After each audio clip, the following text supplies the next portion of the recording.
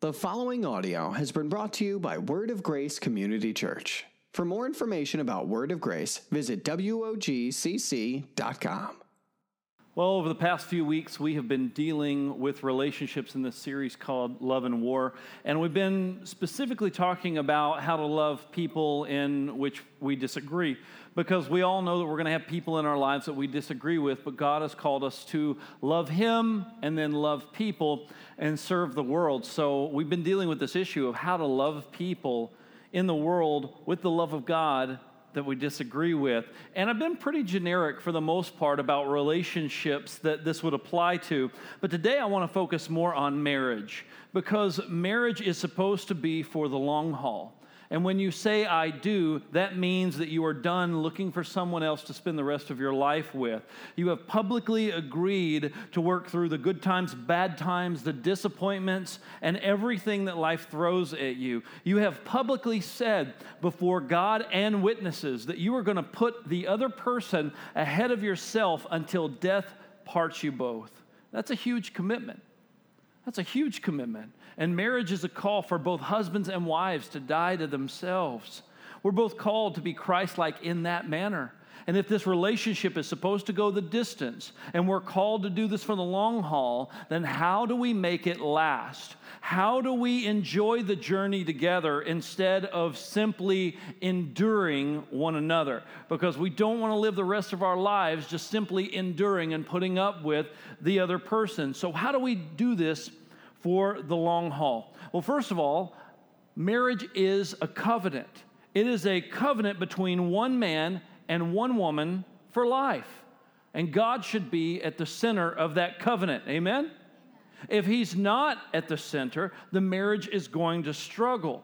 Now, that doesn't give someone a right to simply end the marriage, but it does make things a lot harder when you don't have that source of hope to go through. Maybe you weren't believers before you started dating, and maybe one of you came to faith in Christ, or maybe you've been kind of going at this alone and you just really fell in love with someone, and even though you were a believer, you ended up marrying someone who perhaps wasn't, and there's a strain. There's something there. There's tension there between the believer and the unbeliever. Or maybe one of you values their faith more than the other. Maybe one of you happens to be passionately, actively pursuing the Lord, and the other one may be more passive with their faith and just kind of being drug along almost. That still doesn't give you a right to simply end the marriage, because this is supposed to be a covenant.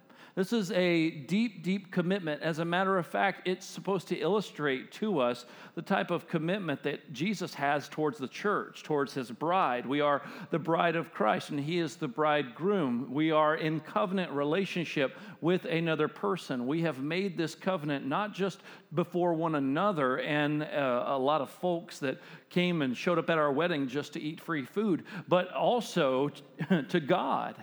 It was to God. That's the most important of all. And so therefore, He's supposed to be the center of the marriage, not just during the bad times, not just when we need Him, when we maybe appear to think that we need Him, because we always need Him. Amen?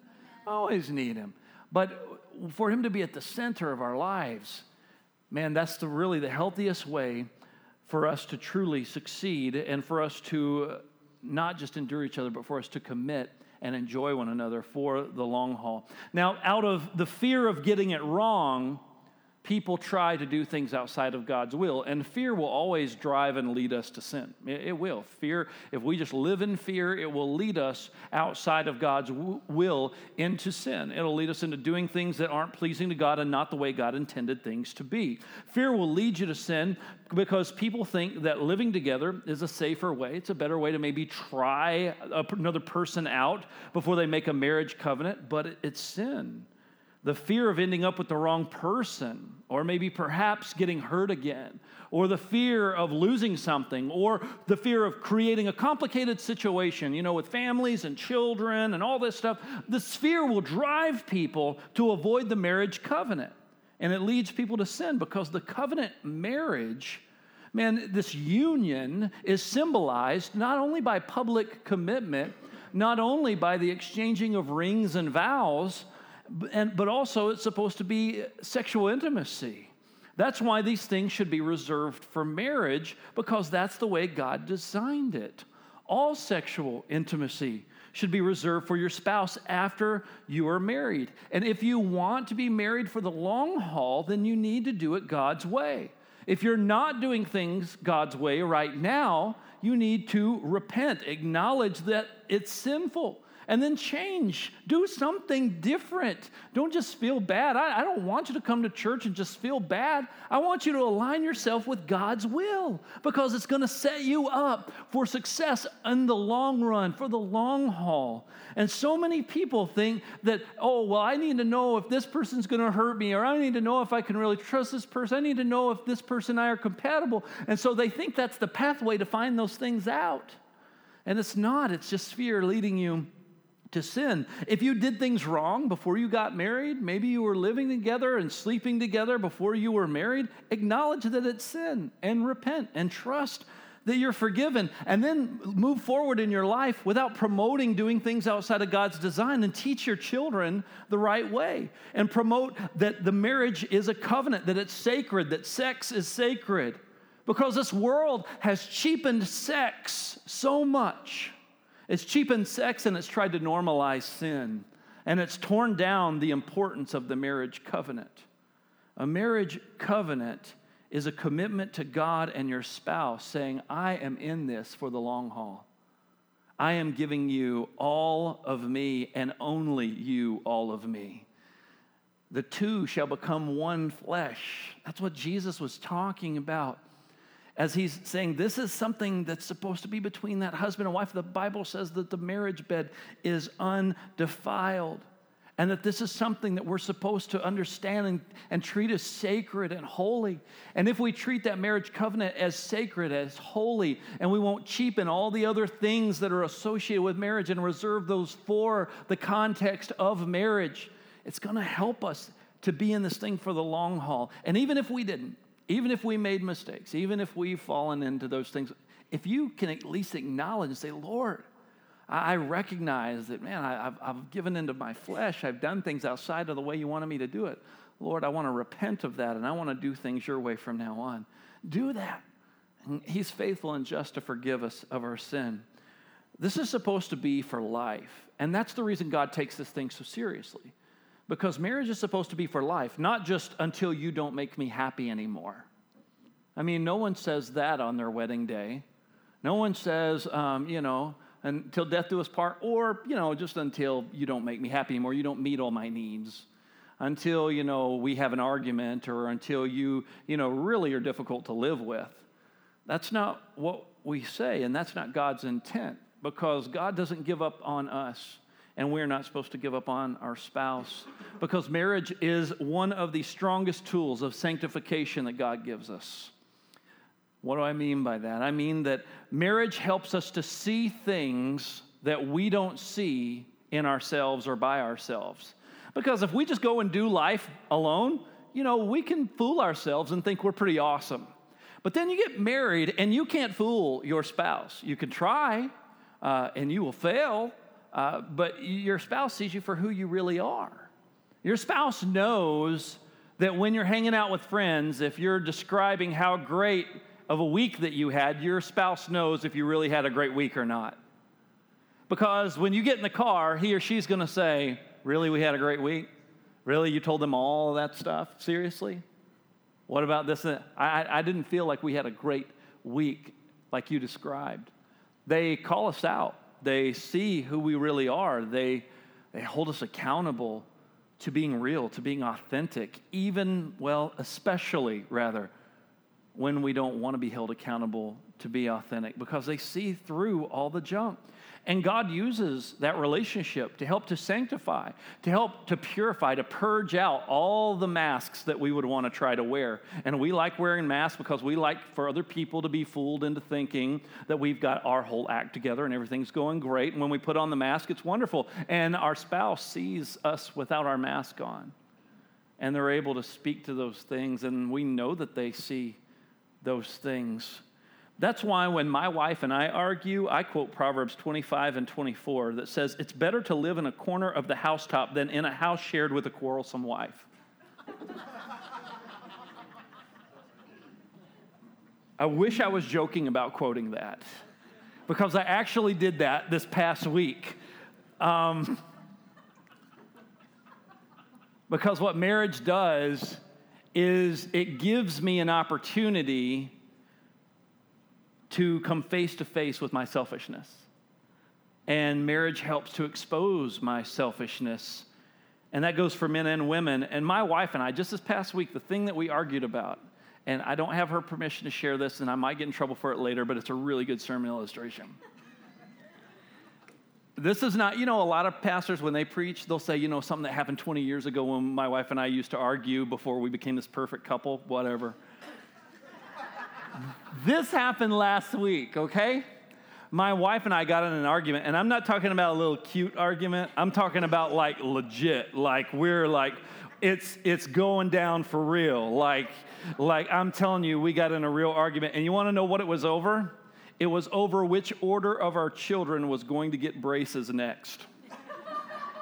I wish I were joking about that because of how petty that may sound to you. But it started off as a small conversation and ended up being this stupid, blown out of proportion argument about which kid was going to get braces next after we pay off this kid's braces. It's going to be this one. No, it's going to be this one. No, we're going to do it this way. That doesn't make sense. Why don't we try this? Next thing you know, we're spiraling out of control. And next thing you know, I get accused of all sorts of things, and I'm accusing her of all sorts of things. I bring up stuff from years ago. She brings up stuff from years ago. We were just talking about braces, and that's when I quoted Proverbs 25 and 24. Which didn't make things better. But really, when I've kind of examined this with hindsight being what it is, I look back and I go, what caused that? It was just a lot of selfishness. And it got exposed because I wanted my way and she wanted her way. And we were trying to see which way was going to win. And we were both arguing for our way, and it was foolish, and it was sinful because we were being very fleshly. We were not being very Christ-like towards one another. We were not having Christ-like tones. We did work through it, and you're just going to have to see which kid gets braces next if you care. If you follow the Armstrong family that well, it's kind of creepy if you do, but, because we're in the long haul, though, we're in this for the long haul. We've taken divorce as an option off the table, and we're going to work through challenges. We're going to work through differences. And we have to acknowledge selfishness, and I've had to repent of my selfishness, and I've had to confess my selfishness to her. And she came and apologized to me as well and confessed her selfishness to me. And she told me where she was wrong, which was wonderful to hear. But here's what the Bible says in James, the 4th chapter, in the 6th verse. But he gives more grace. Therefore, it says, God opposes the proud, but gives grace to the humble. I want you to think about that. Let that scripture carry some weight for you, okay? Let's let that scripture just kind of rest on our hearts for a moment. That God gives grace to the humble, but he opposes the proud. I think we get too quickly to the part of the scripture we like about getting grace and being humble because we're all super awesome at being humble. And so we totally deserve and get that grace in return because we're just super, super humble. And we kind of blow past the first part of that verse. That's a weighty verse of Scripture. It doesn't just say God doesn't like it when we're proud or when we're prideful or selfish. He doesn't say, God's really upset. He's really upset at you when you're prideful. He said he opposes you.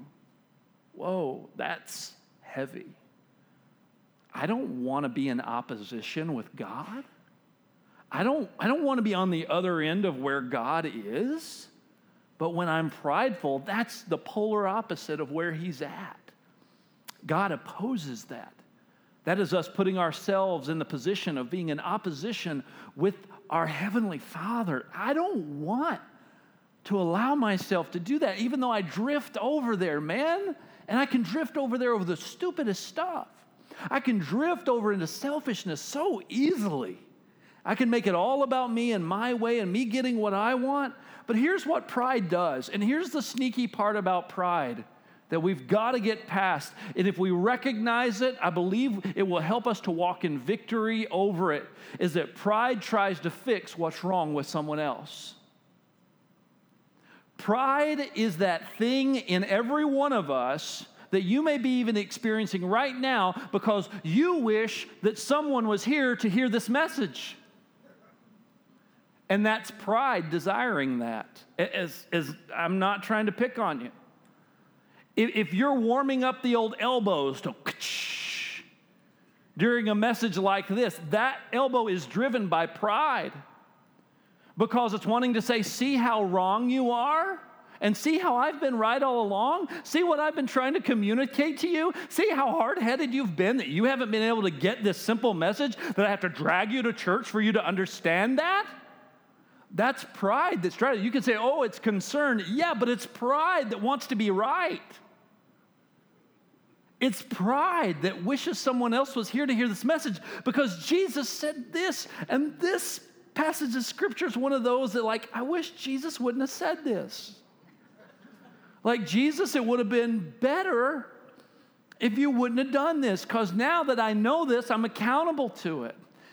And that's one of the things about coming to church, hearing a message taught when maybe you wouldn't have seen Scripture a certain way and something gets brought out and you go, oh, we never thought about it that way before. Guess what? You're now accountable for that. There's no excuses now. And this is one of those texts in Scripture in Matthew chapter 7, verse 1, Jesus, it's in red. Jesus said, judge not, that you not be judged, for with the judgment you pronounce, you'll be judged, and with the measure you use, it will be measured to you. Why do you see the speck that's in your brother's eye, but you do not notice the log that's in your own eye?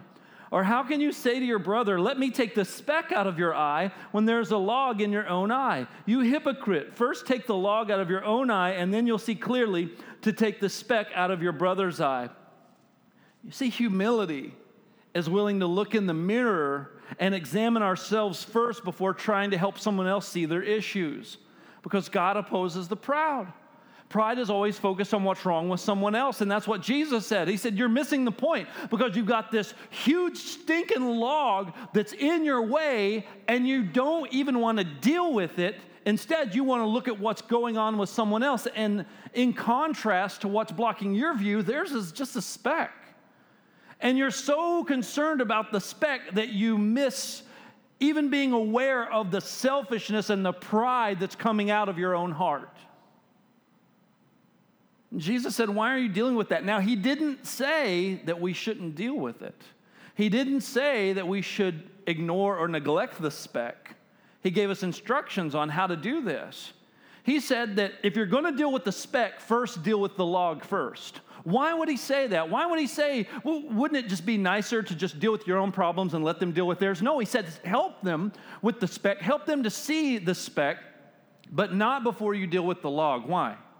Because if you deal with the log first and you deal with your own pride and the thing that may be blocking your vision, and you humble your heart to say, Lord, show me what I'm not seeing here and where I could be wrong in this situation. When you lead from that position, when you lead from that place, it changes your tactics, because we've all got our own method to try to resolve conflict. And most of the time, those are really bad tactics. Some of our tactics are we get louder than the other person, because that seems to really solve a lot of things. If I can just make myself louder than that person, then that's going to solve and resolve this conflict, and I will show my dominance. We have 2 cats at our house, and it's something dumb that animals do, that they'll come up to you and they'll put, their hand on you or their paw on you, and you think, oh, isn't that sweet? No, that's actually them trying to say, I'm running the show. It's like a domination thing when they're not holding your hand. You can think that, and that's cute, But they're making a statement. They're saying, yeah, I'm running this show. And so we know this about cats. That's part of their weird, quirky behavior is that they like to put their paw on our hand. They'll come and they'll lay and they'll be like, oh, by the way, just so you know, Jack, I'm running the show. That's right. You scoop my poop. You feed me. You water me. Yes, you pet me when I want, and when I don't want you to, I'm out. I'm running the show. And so we are not going to let a cat get one over on us. My wife and I have been doing this for years, that when the cats come and they'll sit on us and they'll put their little paw on our hand, we go, nope, I dominate. And then what do? They take it out and they put it right back on. You go, nope. And we'll do this back and forth, and we'll just try to wear them down and let them know, nope, we're in charge. Stop it. We dominate. And that's exactly what we do when we take these tactics of arguing with our spouse. No, I'm in charge. No, I'm in control. No, I'm in control. No, I'm right. I dominate. And we just keep over and over again doing this silly round and round, and we use all these different strategies. Some of us try bringing up the past. Ooh, yeah, that's a good strategy. We try maybe bringing up how much money we make into contrast of how much money they don't make. Yeah, that's a good strategy. That'll work. I'm the one that makes the money around here. We try to bring up how busy we are. That's another tactic we'll try to use. Oh, I'm so busy, and I dominate. Or we like to try to, bring up what's fair, right? That's the fun one. What's fair and not fair?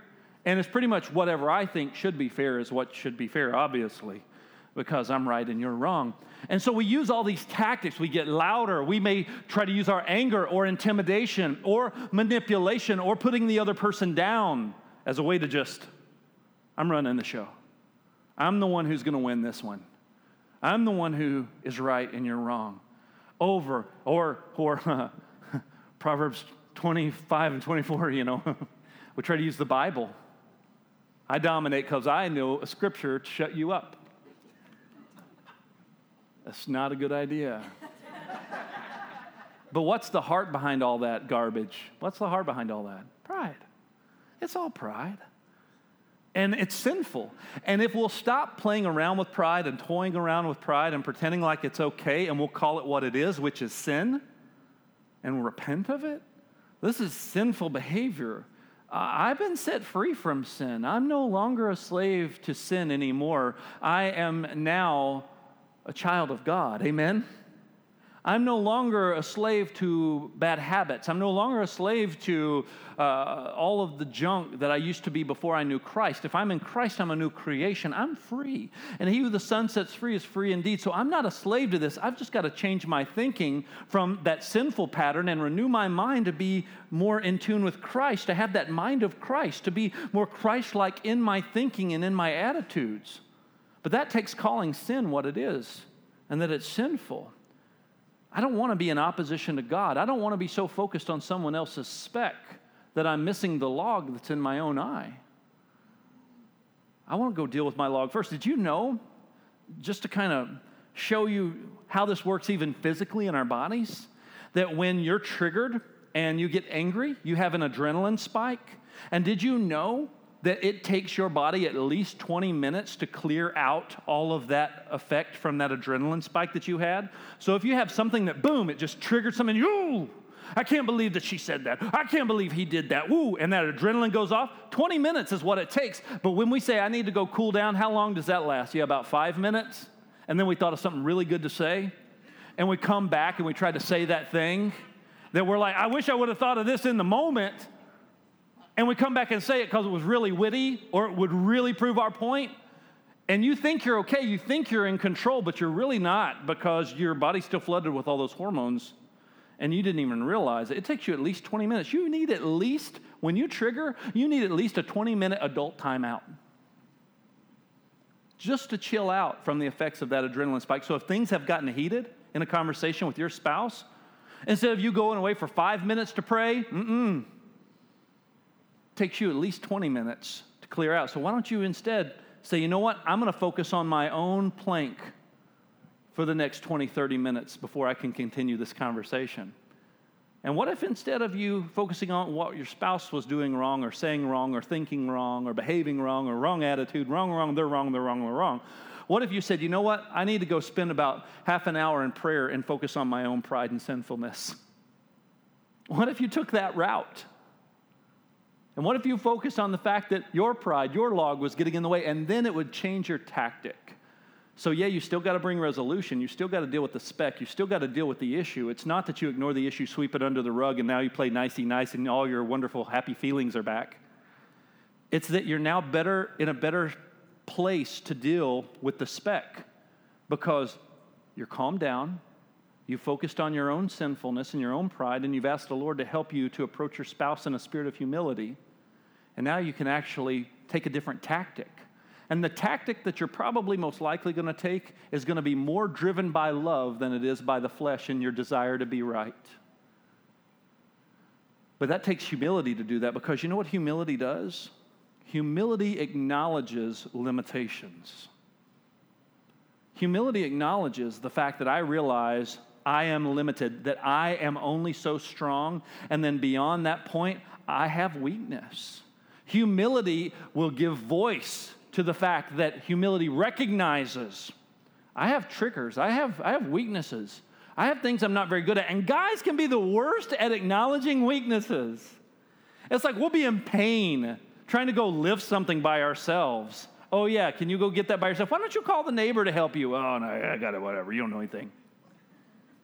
And then next thing you know, we get hurt, and we need someone to take care of us. But the thing is that the reason we got hurt was because our pride kept us from acknowledging our weakness. And sometimes, guys, we even know that we're weak in certain things, and we won't give voice to it because we don't want anyone to see our weakness. We don't want them to know that we know we have a weakness, even though we are well aware that we may have a weakness. It's not always that we're just being macho and bullheaded and thinking that we're strong when we're not. Sometimes it's we know we're weak, and we just don't want other people to know we know we're weak and that we need their help. That's pride. Humility says, I know I'm weak in this. Humility says, I need help with this. Humility says, I can't do this alone. Humility says, I want to learn. Teach me, show me. Humility says, I don't yet know what I don't know, so I need to always be pliable and teachable to learn, to grow. Not just try to show my spouse how great I am and how strong I am and how smart I am, and try to exude those things over him or her in order to establish domination and control. Because pride, man, it tries to fix what's wrong with someone else, but God opposes the proud. God didn't want you to get married so you could fix someone else. God gets glory in marriage when we serve one another, when we examine ourselves, when we grow, when we show how we love each other and work through challenges together. That is a testimony to a marriage that is centered around God. And that's exactly what God is calling every single one of us to do and to be. Go over to 1 Peter chapter 3, if you have your Bible this morning. 1 Peter chapter 3. Here Peter is addressing the church, and he's addressing them during a time of persecution where these people are literally being killed just for their faith in Christ alone. And these people are being hunted down, families are being separated, people are being tortured, killed, imprisoned, and there's a lot of fear going on. And Peter's writing them a letter to tell them, listen, in spite of all the things around you, all the pressures, all the persecutions, this is how you should live, and this is how you should treat one another. This is how you should persevere and move through these types of severe challenges.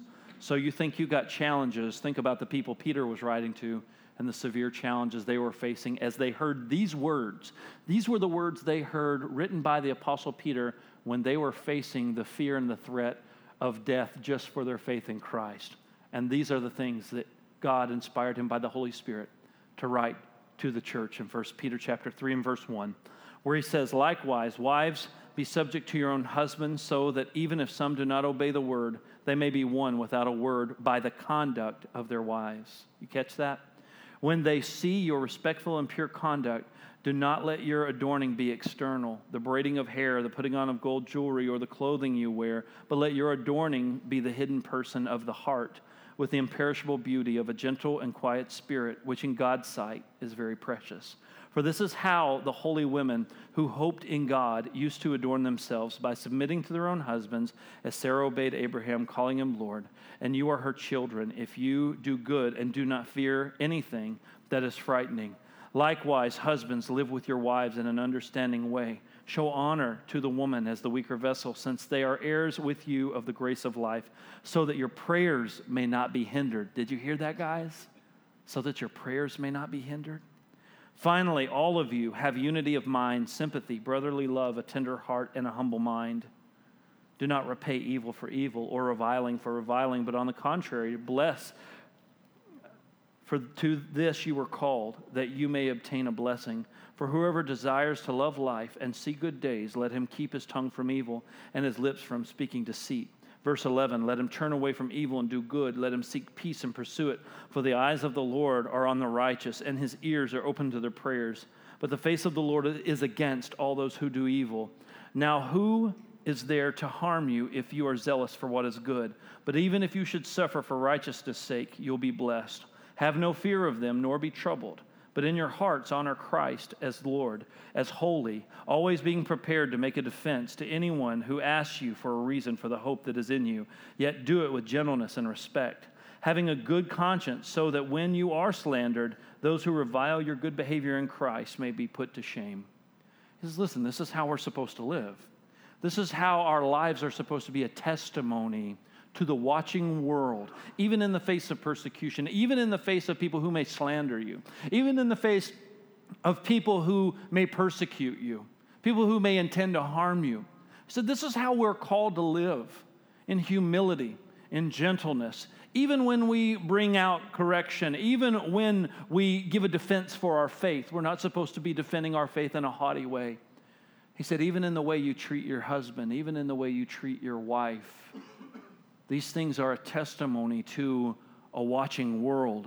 The way we treat our spouse should be noticeably different because of Christ in us, because of the love of God in us. It doesn't mean we won't argue, but it does mean that we'll pursue humility, serving one another, loving one another. We're able to persevere and maybe even sometimes endure hardships that keep our hearts right in the middle of a trial. That we not live in pride, but that we crucify the flesh, that we deal with that log in our own eye, that we deal with that selfishness and that pride, and that we never stop investing. Peter said, husbands, live with your wives in an understanding way. It says, wives, don't go around speaking negative things about your husband. Don't be living in a way that's going to bring disrespect or shame to him either.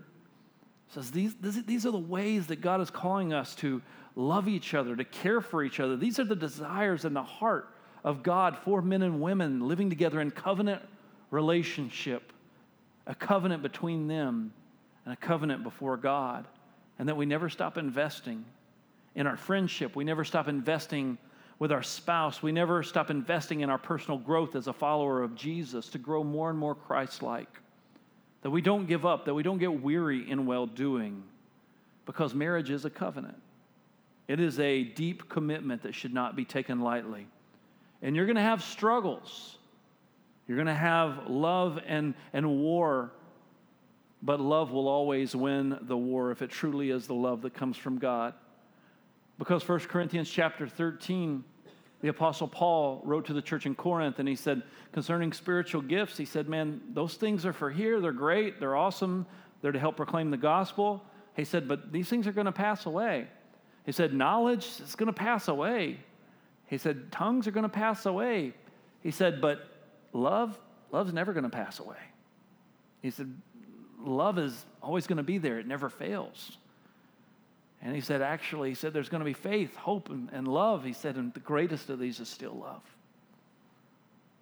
Ephesians 4:32 says, be kind to one another, tender-hearted, forgiving one another as God in Christ forgave you. Humility in a marriage will keep you humble. It'll keep you transparent. It'll keep you honest. So what's your next step today? What's your next step today? What have you been hiding? What have you been hiding from your spouse? What do you need to work through? What do you need to ask your spouse forgiveness for? What war have you been fighting over and over and over and over again? What do you need to be investing in? So here's my challenge to you. To examine the log in your eye. Write down one or two things that maybe you need to do to discuss or take responsibility for. I'm talking about stuff that you're not going to point fingers, but maybe you have been. Maybe you have been pointing fingers. Maybe you have been blaming your spouse or maybe your boss or maybe your situation at work. Maybe you've been blaming your neighbors. Maybe you've been blaming your parents. Maybe you've been blaming your children, whatever. Whoever you've been blaming, we're going to stop blaming. And I want you to take one or two things at most, and I want you to take responsibility for it and say, Lord, help me to deal with the log that's in my own eye. Help me to deal with this thing. Not point fingers, but deal with it. Something you've been prideful in that the Holy Spirit may be showing you even now. Maybe the Holy Spirit's brought it to your attention maybe today, maybe in this service. And do business with God. And take it a step further and talk to your spouse about it. Doing business with God means you're going to confess this thing. God, I see this thing. It's not okay. It's been selfishness. It's been pride. It's not right. Lord, I repent of this thing. And then, Lord, who have I offended? Who have I hurt? Who have I wounded? Maybe even unintentionally as a result of my blindness to that pride. My blindness to being so focused on someone else's speck that I didn't deal with my issue. And fear has kept me in sin because I was afraid. Lord, I want to repent of that. I'm free from that. You paid the price. You paid the price for freedom from sin. So, Lord, help me to live in that freedom, walk in that freedom. Walk in that forgiveness, walk in that mercy, that love that you showed me as God in Christ forgave me. Help me to be tenderhearted to someone else. Help me to be loving towards someone who's offended me. Help me to care for them and enjoy them again, because God wants you to enjoy your spouse, not tolerate your spouse. Not only enjoy your spouse when they're just being this wonderful person that does everything you want them to do and they're gratifying your flesh. No, we need to love them and be able to enjoy them for who they are right now, not withhold our love and affection for who we want them to be. But it takes humility to recognize those limits. So do business with God. Give grace where it's needed. And begin enjoying your spouse and your marriage again. Lord, I thank you that you help us all to be in this thing for the long haul. Not to get weary in well-doing, because, oh man, it can be so hard getting exhausted and being so tired when we've made commitments to do certain things and we've tried. And we just feel like failures because it's not turning out the way we thought it would. Lord, help us realize it's not a formula, but it's about faithfulness. That it's not about, I'm doing this because I want this person to respond this way, but Lord, we're doing it because it's the right thing to do. We're doing it because it's the Christ-like thing to do. And the thing, Lord, that we trust and know that brings you the most honor and glory when we have Christ-like attitudes. When we have Christ-like behaviors, when we die to ourselves, when we make it about you instead of about us, Lord, where we give our attention and our focus to you, where we do everything as unto the Lord, even persevere through challenges, because our hope is not in our spouse. Our hope is not in our family. Our hope is in you alone, Jesus. And so, God, people may disappoint, people may wound, people may hurt us, people may lie to us, people may abuse our trust, people may misuse us, people may slander us. But Lord, we're doing this for you, not for them, because you're calling us, Lord, to live for your glory, to point people to you. So help us to live in light of bringing you glory with everything, even our challenges, even the things that we may face. It may be a momentary affliction, but Lord, we just want to say, God, give us your strength. Help us to resolve conflict in a God-honoring way. Help us to learn to live peaceably and understanding with our spouse and care for one another and love one another with the love that you've loved us with. May marriages and families be strengthened, healed, and restored from this day forward. In Jesus' name, amen. Thanks for listening to this sermon from Word of Grace. For more sermons or any other information, visit WOGCC.com.